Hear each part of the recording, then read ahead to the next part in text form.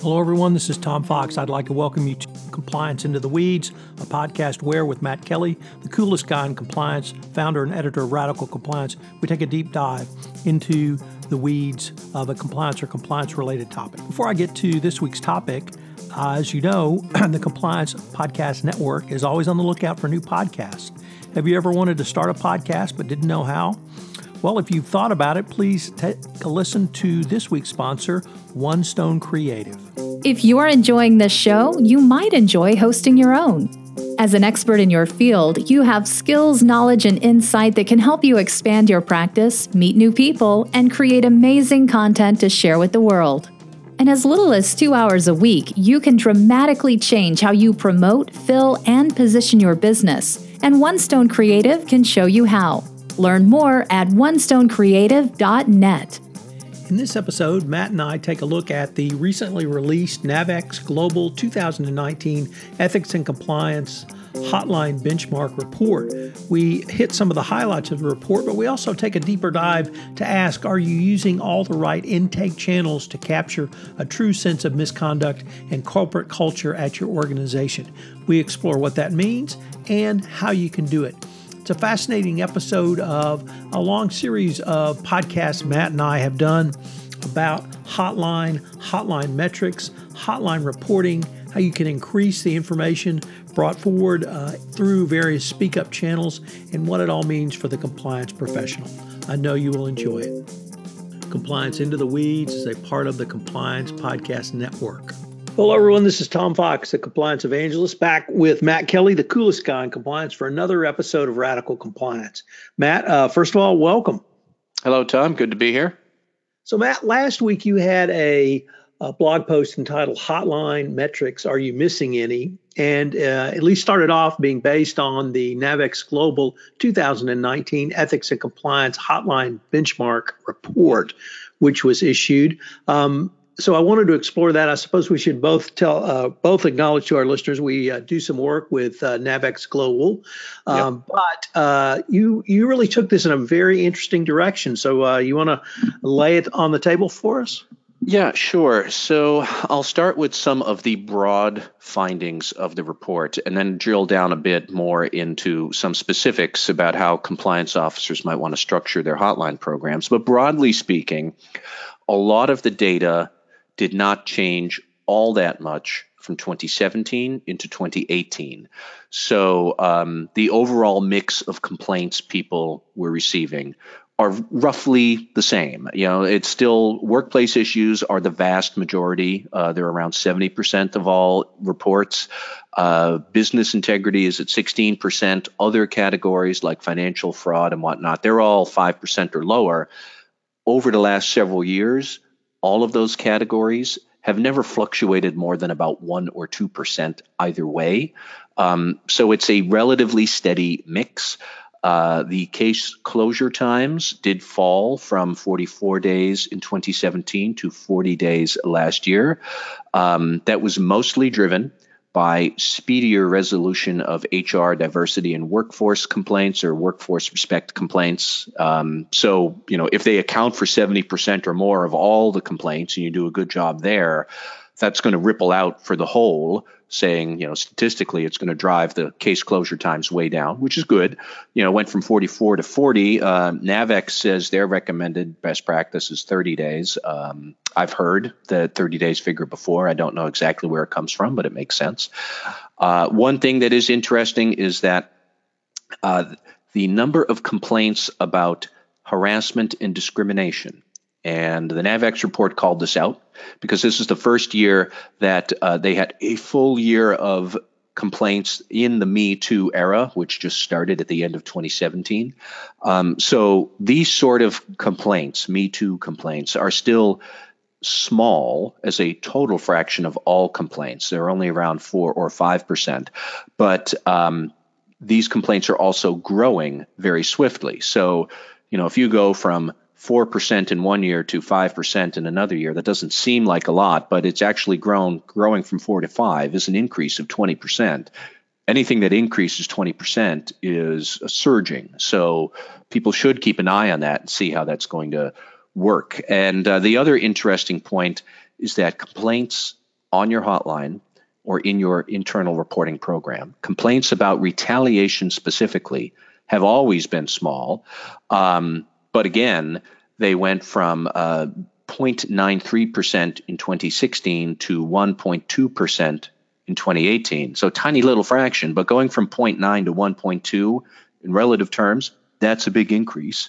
I think that's a good thing because complaining about retaliation is a delicate matter. So if it's surging, then employees are starting to feel more comfortable raising retaliation. So all of that together, those are the broad findings, is that it kind of sort of feels this year like it did 12 months ago. There are some changes around the edges, and there are some important small changes that might magnify over time. But that's where we are with the data as a whole. And then if you want me to get on my soapbox about internal reporting specifics, I've got one or two pet causes I teased out in my blog post. Well, actually, Matt, as interesting as what you just went through was, there was really an entire other point to your blog, or at least I took the other point. In fact, you even called it the other channel. Yep. So that I thought was really fascinating. So you want to go to the other channel? Yeah, sure. So this is what jumped out at me, is that one statistic NAVEX tracks to give a rough sense of the internal reporting activity you have is the median number of reports per 100 employees. And you see a significant gap between companies that only track hotline calls or some sort of online submission.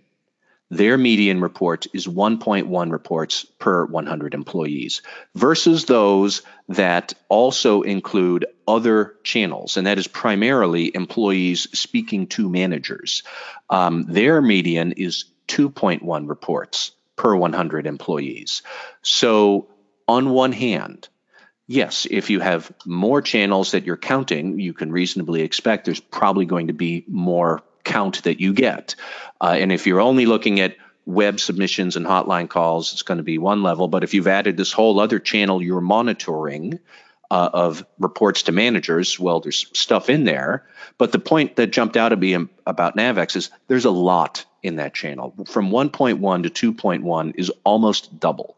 So clearly, there is a lot of potential internal reporting that you could capture if you somehow wanted to look at what employees are reporting to managers in person. Those sort of complaints also tend to have higher substantiation rates. But I think it calls out the fact that there's a lot of raw material about what is going on in your company that is worth a compliance officer's knowing about in that nebulous area of other. Primarily employees who are reporting to their managers, but then so compliance officers would need to sit down and think, how are we going to capture all of that activity? But that was the big statistic that jumped out at me, is just there's a lot of raw material in there. And if you're not trying to figure it out, if you're not trying to extract data about what is happening person to person, you're missing something that's probably going to wind up biting you on the rear end sooner or later. Matt, I would have to say over the last several years, I have heard you talk about and write about compliance officers, chief compliance officers, compliance practitioners wanting to not only understand the information that comes to them via a hotline metric or a hotline, or now we have the other intake sources, but I was wondering if you had some thoughts on how a compliance practitioner could improve that other intake, and are there some specific examples you were able to point to? Yeah, so I did. I think, what jumped out at me as I was reading that is, okay, there are employees bringing concerns to managers. Managers would then have to funnel all of those reports to the compliance program somehow. Well, what becomes important then? Number one, you, the ethics and compliance function, with your friends in HR, you have to make sure that managers know what a report actually is and what are they supposed to do with it.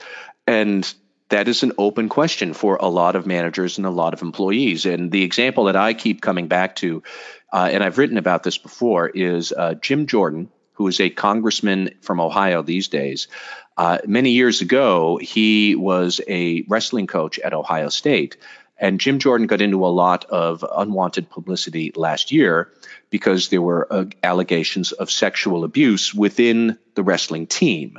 Now, Jim Jordan was not implicated in that. There were other people who apparently were abusing the wrestlers.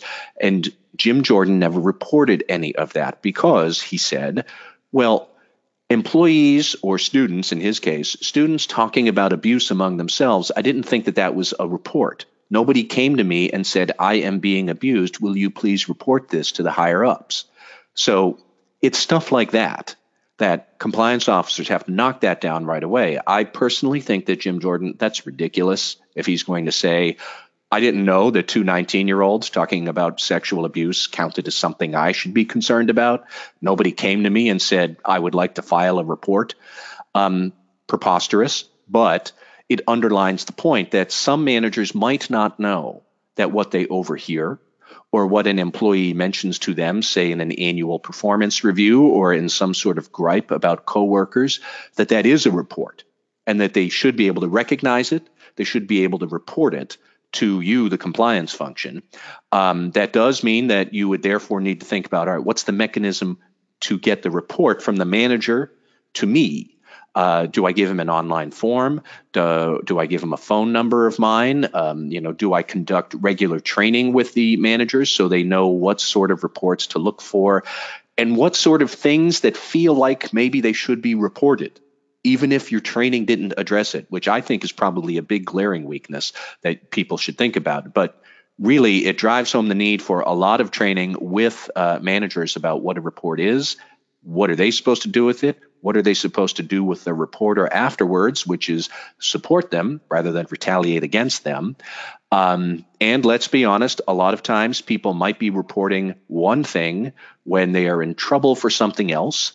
People are not above making an allegation so they can claim protection status when they're really just trying to save their own neck for some other misconduct. I know that happens. We need to think about all of these complicated issues. It's very challenging, but it is the difference between being in regulatory compliance. See, regulators, we have our hotline. Doesn't matter that we only get one call a quarter, but we have it. We're done. That's being in compliance. A culture of integrity and compliance is what we're talking about here, of managers thinking through, am I getting a report? If I am, how do I process that? How do I send it up the chain of command? That's the sort of stuff that we really should be looking for. And the NAVEX data shows if you do, you're going to get more intel because there's stuff happening there that isn't reported on the hotline. So it really seems that if I could tie it back to a reference you made in your blog post to Dr. Kyle Welch's paper about the financial benefits of having not simply a hotline, but an entire speak up culture where both people are willing and able to speak up, but there are people who are willing and able to listen to that speak up, and they're willing and able to take action based upon the information that came to them. And this really seems to tie all of those kind of concepts together for me. Yeah, that also jumped out at me. And for those who are new to our podcasts, Tom and I have mentioned this several times over the past months, but Kyle Welch, university professor from George Washington University, he and the academic team, they had done some research finding that the stronger your internal reporting culture is, the better business outcomes you are also likely to experience. And that's, higher return on assets, fewer lawsuits, smaller legal settlements. I always maintain that if you think about it for a moment, that's not surprising, because if you are a talkative culture and you are talking about problems and the managers are willing to engage and solve those kind of problems, a lot of them are just going to be business problems. And so, of course, you're going to be better and more efficient and you're a high trust organization. But that sort of organization is also able to handle misconduct complaints very well because they handle issues very well. And just complaints about misconduct are just another issue. So I'm not surprised about that, but it does show that there's like a business logic to giving attention to it this way and not just hanging a whistleblower hotline number in the break room and calling it a day. Yeah, great, you're in compliance with SOX, but there's a whole lot more that organizations can do. And if they do it, that correlates to higher business performance as well as better business integrity. So, Matt, this was really an interesting, I won't say interpretation, but take on something that is in the front of the mind of literally every compliance practitioner, which is their hotline, speak up, reporting culture. But the other, as you call it, and there I would say it's actually the positive, not the negative, the other. But and then how it ties into what Dr. Welch and others have found. It's a fascinating exploration. Indeed, it is. Well, Matt, I look forward to seeing what we can come up with for next week. All right, Tom, thank you.